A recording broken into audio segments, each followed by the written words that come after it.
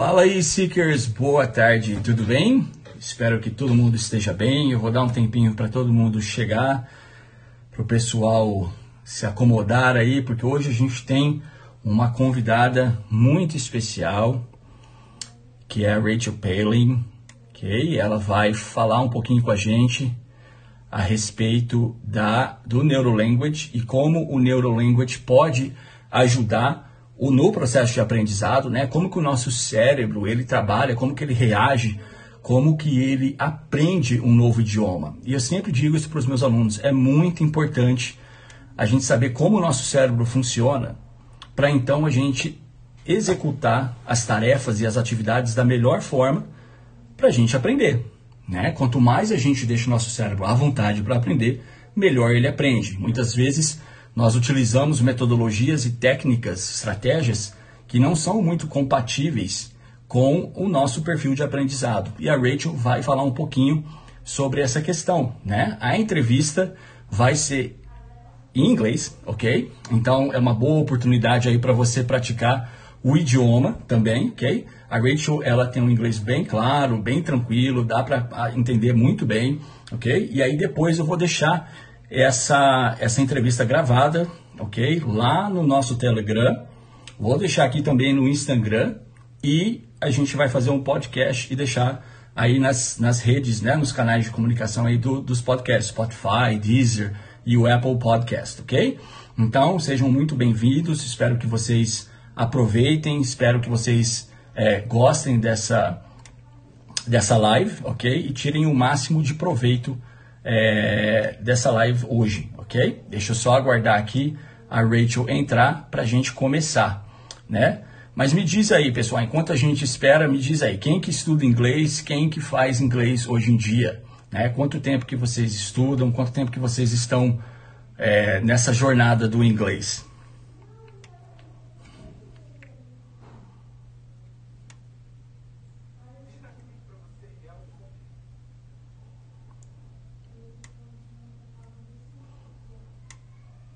Bom, eu vou aproveitar então que a Rachel já entrou, pessoal, para a gente começar e a gente dar início ao nosso bate-papo, tá bom? Então vamos lá.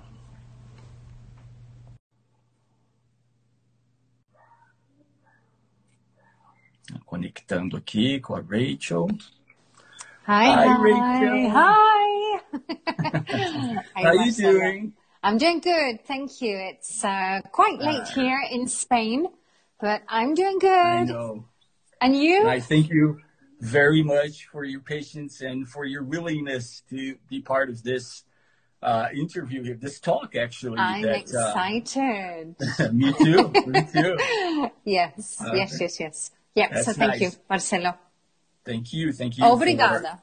For being here. So Rachel, let me get started by asking and introducing. I'd like you to introduce yourself a little bit. Tell us a little bit about yourself. Tell us a little bit who Rachel is, and I mean, what is giving us a brief summary of what neurolanguage is and what is involved in this, right? Of course. Right. Okay. So my name is Rachel Palin.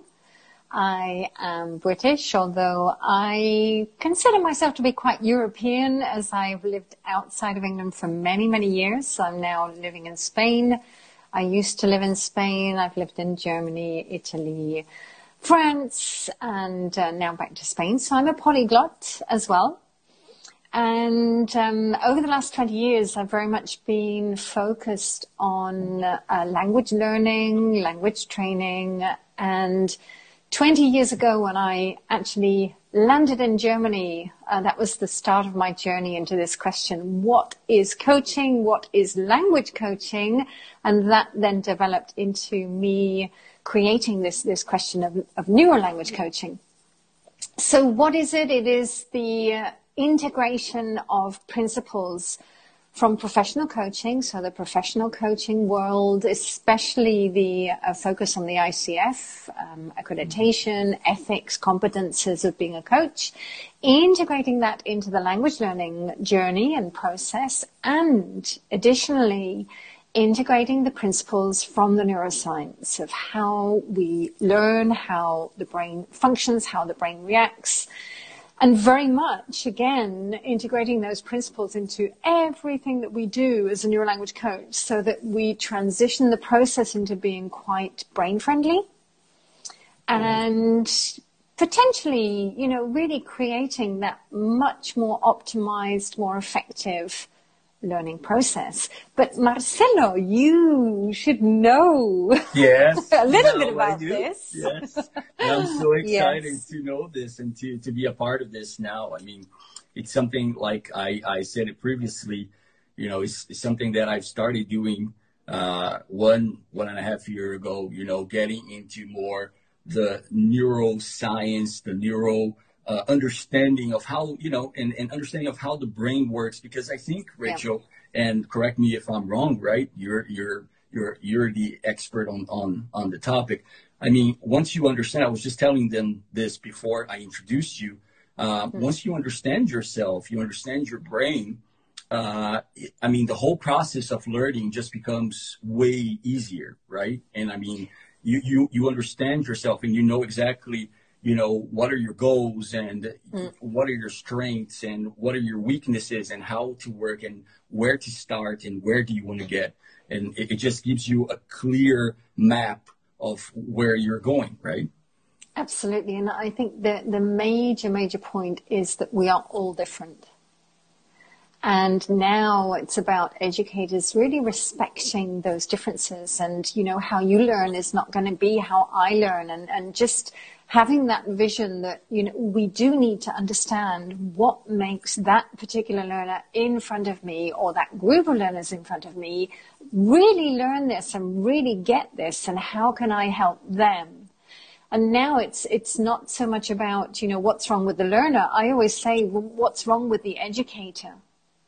And knowing about the brain, definitely, I think, you know, our biggest quest in life isn't the quest of whatever. It's the question of who am I? As, you know, the journey into self is one of the most difficult journeys, I think, for each and every one of us. And once you start it, it's phenomenal. You know, when we start to really understand ourselves and what works for us, we can help others to come on that journey as well and help them to find out what works for them. Yeah, that's right. Now, Rachel, one of the things that, one of the most asked questions by students, and I think all around the world and in Brazil too, it's no different, is, you know, why is it so hard sometimes to learn the language? To learn a new language, and why do you think that people usually have this big challenge? Why is it difficult for them to get started and learn a new language, even after being on this path for years and years? You know, what do you think? What do you think they should do differently to learn the language? I think there has to be a question of how much exposure are they getting to the language, or how much exposure is the brain getting to the language? So once a week with their coach is definitely not going to be enough. So we have to think, you know, the more exposure to that language, the more the brain is normalizing that language, the more it's going to become, let's say, a program, a habit, it's going to become normal. So the first question would be, you know, how much are they really tapping in? And then I think as well, it's understanding, you know, what do they need to do to really connect into the language?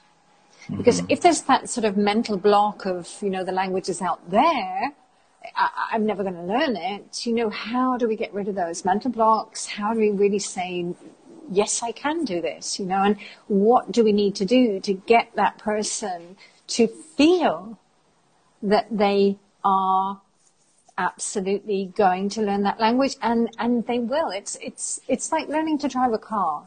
The more times that you do it, obviously with a language, there's a lot more to learn, but definitely. And, you know, many people, when they say, oh, I'm not good at languages, I actually think it's about finding their way in. And it might be a different way to everybody else. Mm-hmm. Yeah. You know, and I like that term that you use. Actually, I started using the same term, which is normalizing, right? I do that with all of my students, and I say, guys, you just got to give your brain some time to normalize what you're studying. You know, it needs to become normal. And then, and I remember in one of your interviews, you said, look, the problem is that with English and with any other language, sometimes we just don't practice enough, right? We know the process, we understand the process, but sometimes we just don't practice enough. And what do you suggest, Rachel, for people who, you know, usually say, look, but I don't have the time to practice. You know, I'm living outside the country. I'm living outside of a native speaking country, and I live in Brazil, for example, and I just don't have the time to stop and study. Are there ways that they could practice the language, you know, even not having that time to stop, sit down, and study the language? How could they, what other options and alternatives do they have? I think there has to be two ways of looking at practicing a language. From the conscious, actually consciously doing something and working on it. But also we have to remember that we have a subconscious capacity as well. And we forget as adults that we do have that sort of part of the brain that is never, never, never asleep. And children learn through that subconscious implicit learning, and children learn, I mean, we take about 5 years to learn our native language through that sort of some subconscious exposure. So my question to people who are very busy, when could you have the language playing in the background? You don't have to listen to it. Just when can you have it ticking away in the background? When I moved to Spain, when I was 17, 18, I could write perfect Spanish, but I couldn't understand it. I couldn't speak it. And I'll never forget just having the television on in the background, not even watching it, or even just being around people. And that's exactly what they should be thinking about. Maybe the radio, maybe the TV, maybe a podcast or something just, and the subconscious brain will start taking note. And then the other thing would be, you know, in downtime, if they are maybe using a computer, using an iPhone, why not change the language into English? Why not put everything in English so that, again, when they're using it, the subconscious brain is getting used to just coming into that language. If we're coming into more sort of activities, maybe they could always read the news in English, or just a website or whatever. Just click onto the English sites, click onto English articles or whatever, and try to see what they can pick up from those. So the subconscious input is important. Yeah, and I think it's interesting the way you put that, because it's like I always tell them, I say, guys, you got to do this intentionally. Initially, you got to do it consciously. You know, you got to turn on the radio. You got to say, no, I'm going to turn it on. I'm going to, you know, watch movies in English, or I'm going to read books in English. And, you know, you don't necessarily need to make time for English. I mean, it would be extraordinary if you could, but you don't necessarily need to make time, you know, put aside some time to learn English. What you need to do is just to switch on and switch off, you know, switch off your language, your native language, and switch on English. Right. Right? So, Absolutely. like, for example, you're going to read, don't you already read books, you know, before you go to bed? Read books in English, you know. That's right. Well, don't you already listen to podcasts? Listen to podcasts in English. And then they say, well, but it's difficult, teacher. I say, yeah, guys, it's difficult because, again, like you always say, right, Rachel, your brain hasn't normalized yet. Once it normalizes, it's not difficult anymore. And we got to choose what kind of difficulty we want. We want the kind of difficulty that, you know, it's, you know, making the choices that we need to make, or spending years trying to learn a language that should not take years to learn. We have to choose what difficult we want. Right? Absolutely. And again, I think it's about separating out consciously watching a movie in English, or just having it in the background while you're doing something else. Exactly. And that's also effective. Mm-hmm. So definitely the power of that subconscious brain. Absolutely. Mm-hmm. And, you know, the sort of sitting through something, if you really are going to power through a movie that you can't understand, it is about the brain patterning. And the brain starts to pattern and recognize when things are repeated and recognize when, words are being used in certain situations. That's exactly what children do. Mm-hmm. Last summer, just to give everybody a little bit of an example, I'm trying to come into some more Russian. And now and again, I'll put on these Russian mini-series. Rachel is like my inspiration. Here I am trying to learn Spanish. You're what, in the 7th language already? 8th? It is. Yes, number 7, yes. Yes. and honestly, the brain starts recognizing things. And it's amazing how afterwards, you start hearing and thinking those words like pravda, davai, and it's they repeatedly come into movies and situations, and your brain is phenomenal. It is so phenomenal, and we often think that we have to cram, we have to work, we have to focus, we have to concentrate, and sometimes we have to just let go. Yeah. And just allow, like children do. If we could all go back to the child's brain again, huh? Yes. It would be great, right, Rachel? It would be great. It would, but there's nothing stopping us, at times. The only thing that stops us is the thinking brain. Mm-hmm. The thinking brain, exactly. Right. Those blocks, right? Now, I have 3 questions here, if you allow me to ask you these 3 questions that I've received from my followers this morning.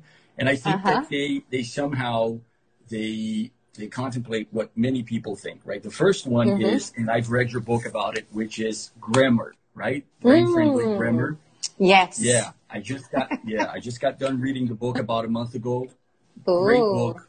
Congratulations on it. Really nice. Thank you. Rachel, what do you think?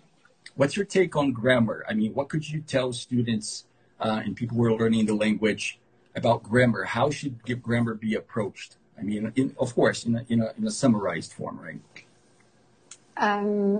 Definitely, it should be approached in a very relaxed, calm, curiosity-arousing way. Because, each and every one of us, somehow we do have those patterns of language in our brains from our native language. And a lot of the time, I never did my own grammar at school, and I had to discover grammar through actually teaching English and through learning other languages. That's how you come into grammar. And it's almost like, grammar is a codification.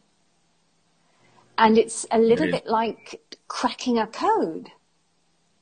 Mm-hmm. And if we can get our learners into that feeling of, okay, we're going to crack this code, your brain is going to find out exactly the formula that's needed.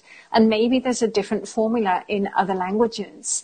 So how can I help my learner in a very quiet conversation to totally connect with the grammar part that they need to connect? Mm-hmm. And sometimes, and especially in Portuguese, in Spanish, in Italian, you have some beautiful parallels, like I am eating, I'm talking, sto falando. And, you've got identical particles of grammar which you can help people to instantly understand. Yeah, exactly.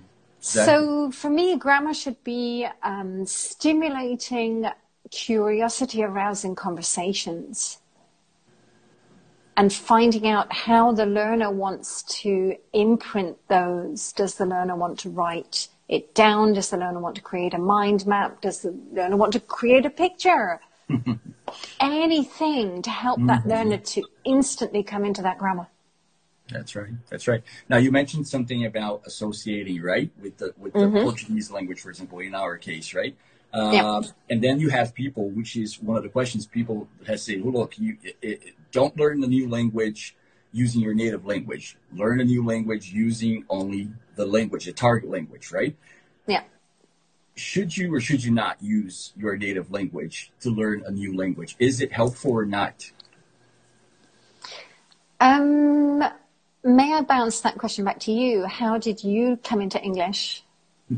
In my case, I came into English because we lived in the U.S. for about 10 years.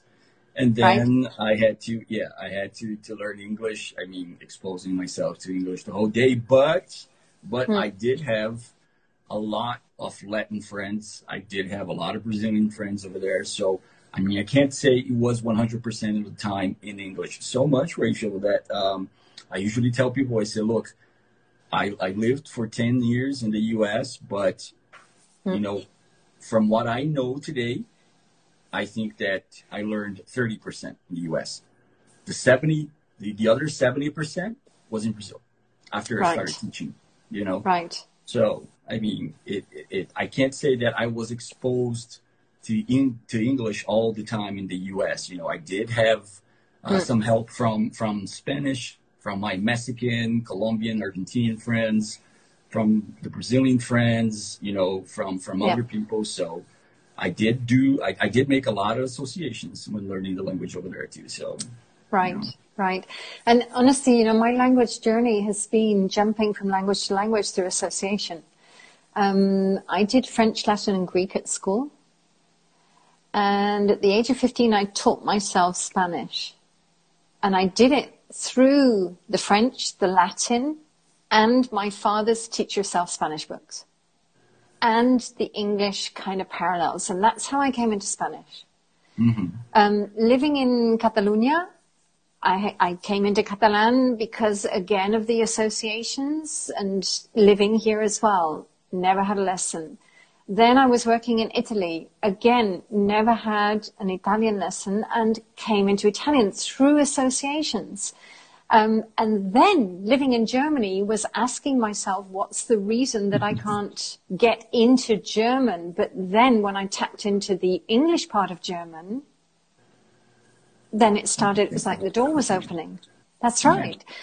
And, you know, the interesting thing is that in 2016, we now have research showing that when we learn a new language, the brain actually goes to the native area, grammar areas first.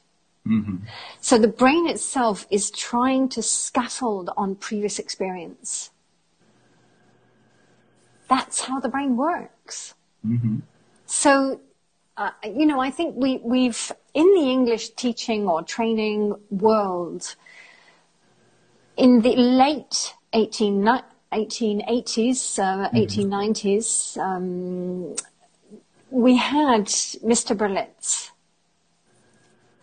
And I think Mr. Berlitz famously was the one who said no native language.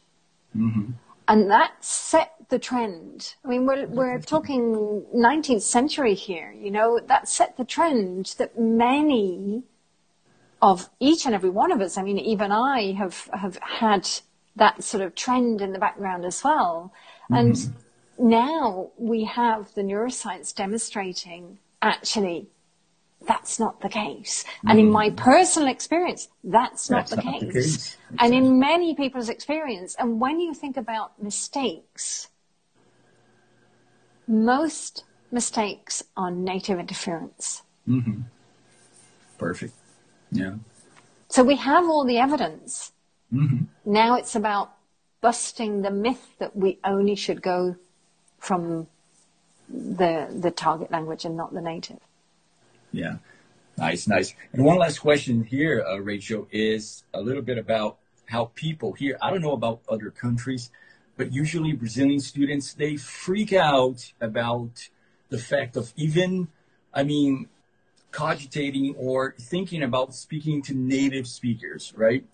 In business context, company context. I mean, it's like they freak out. They really like, they have like almost like a nervous breakdown when they think, look, all right, I can speak Portuguese, I can speak English with Brazilians, with Spanish people, but whenever I have to speak with Americans and with British people and with Australians, I freak out because I don't understand sometimes what they're saying. And it seems like they lose their patience, and then they look at me like, I'm some kind of weirdo or and I just block. I just get, all that. I just blank out, So what's your suggestion on that? When people are, they have to be face to face, or they need to have a conversation with a native speaker? You being a native speaker, of course. Yes, of course. And, I think for each and every one of us, we've all had this situation. When I'm with Germans, I also go into that fight or flight. And sometimes, depending on how much the language is ingrained or not, depends on the response that we will have. Mm-hmm. So again, we come back to that point that it's not normalized enough. Exactly. It's like bungee jumping. If I jump off a cliff and bungee jump, I'm going to go into terror because my brain doesn't know, and my brain doesn't like, and my brain is terrified. And that's exactly what's happening with the brain when we're going into that unknown of, oh my God, I'm with a native speaker. And, in like everything in life, we have to walk with the fire. And you just have to do it and do it and do it and do it so that it becomes more and more normal.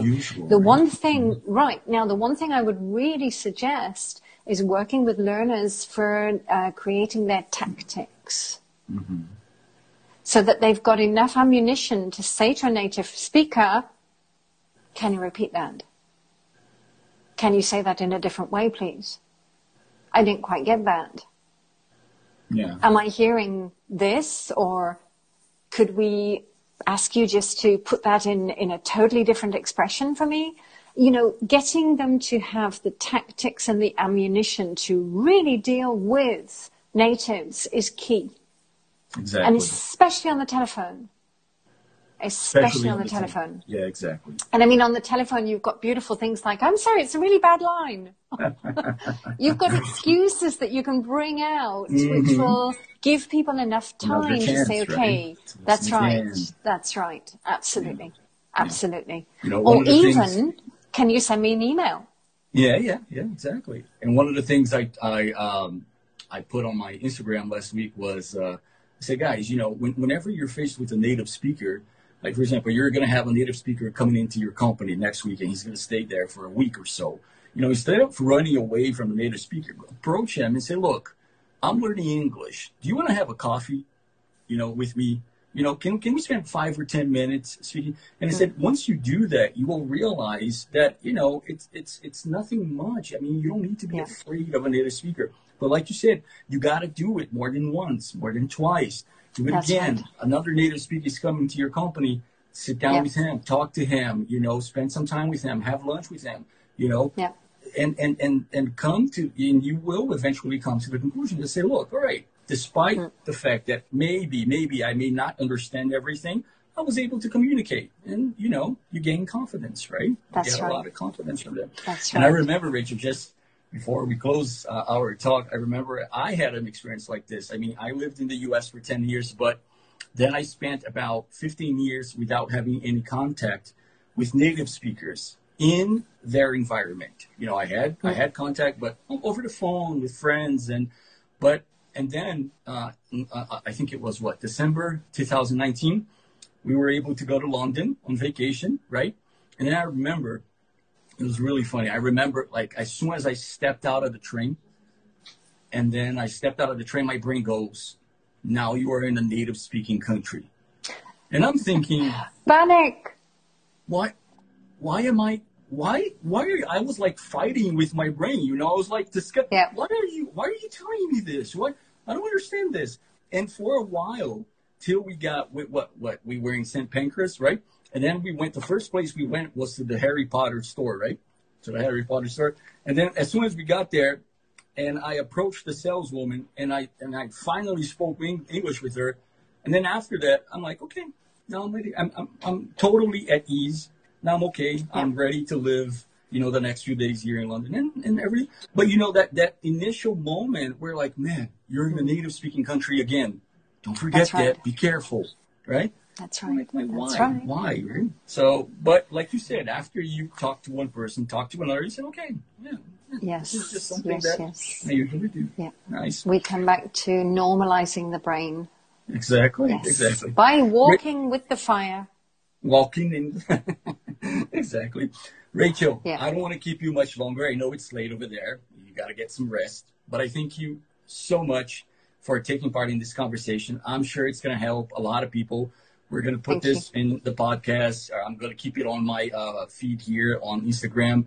Thank you for sharing your knowledge. Thank you for the time you spent here with us. All right.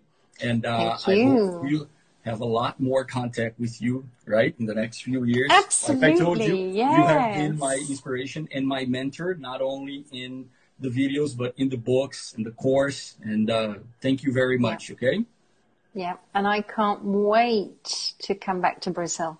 Yes, please do. Please do. Absolutely. And I'm going to need some, Brazilian Portuguese. Portuguese could be my 8th. Could be your 8th. Exactly. Yes, exactly. Let's see. I might do some secret Portuguese learning in the background and surprise everybody with my transfer of all those Latin languages into Portuguese as well. That's right. That's right. I will. Yes. All right, Rachel. Yeah. Thank you very much. Have a great night. Thank you too. You guys for taking part in this conversation. Sending everybody warm wishes. Stay safe. Stay sane, everybody. Yes, please. It's important. Bye-bye, Rachel. Thanks, Marcelo. Ciao, ciao.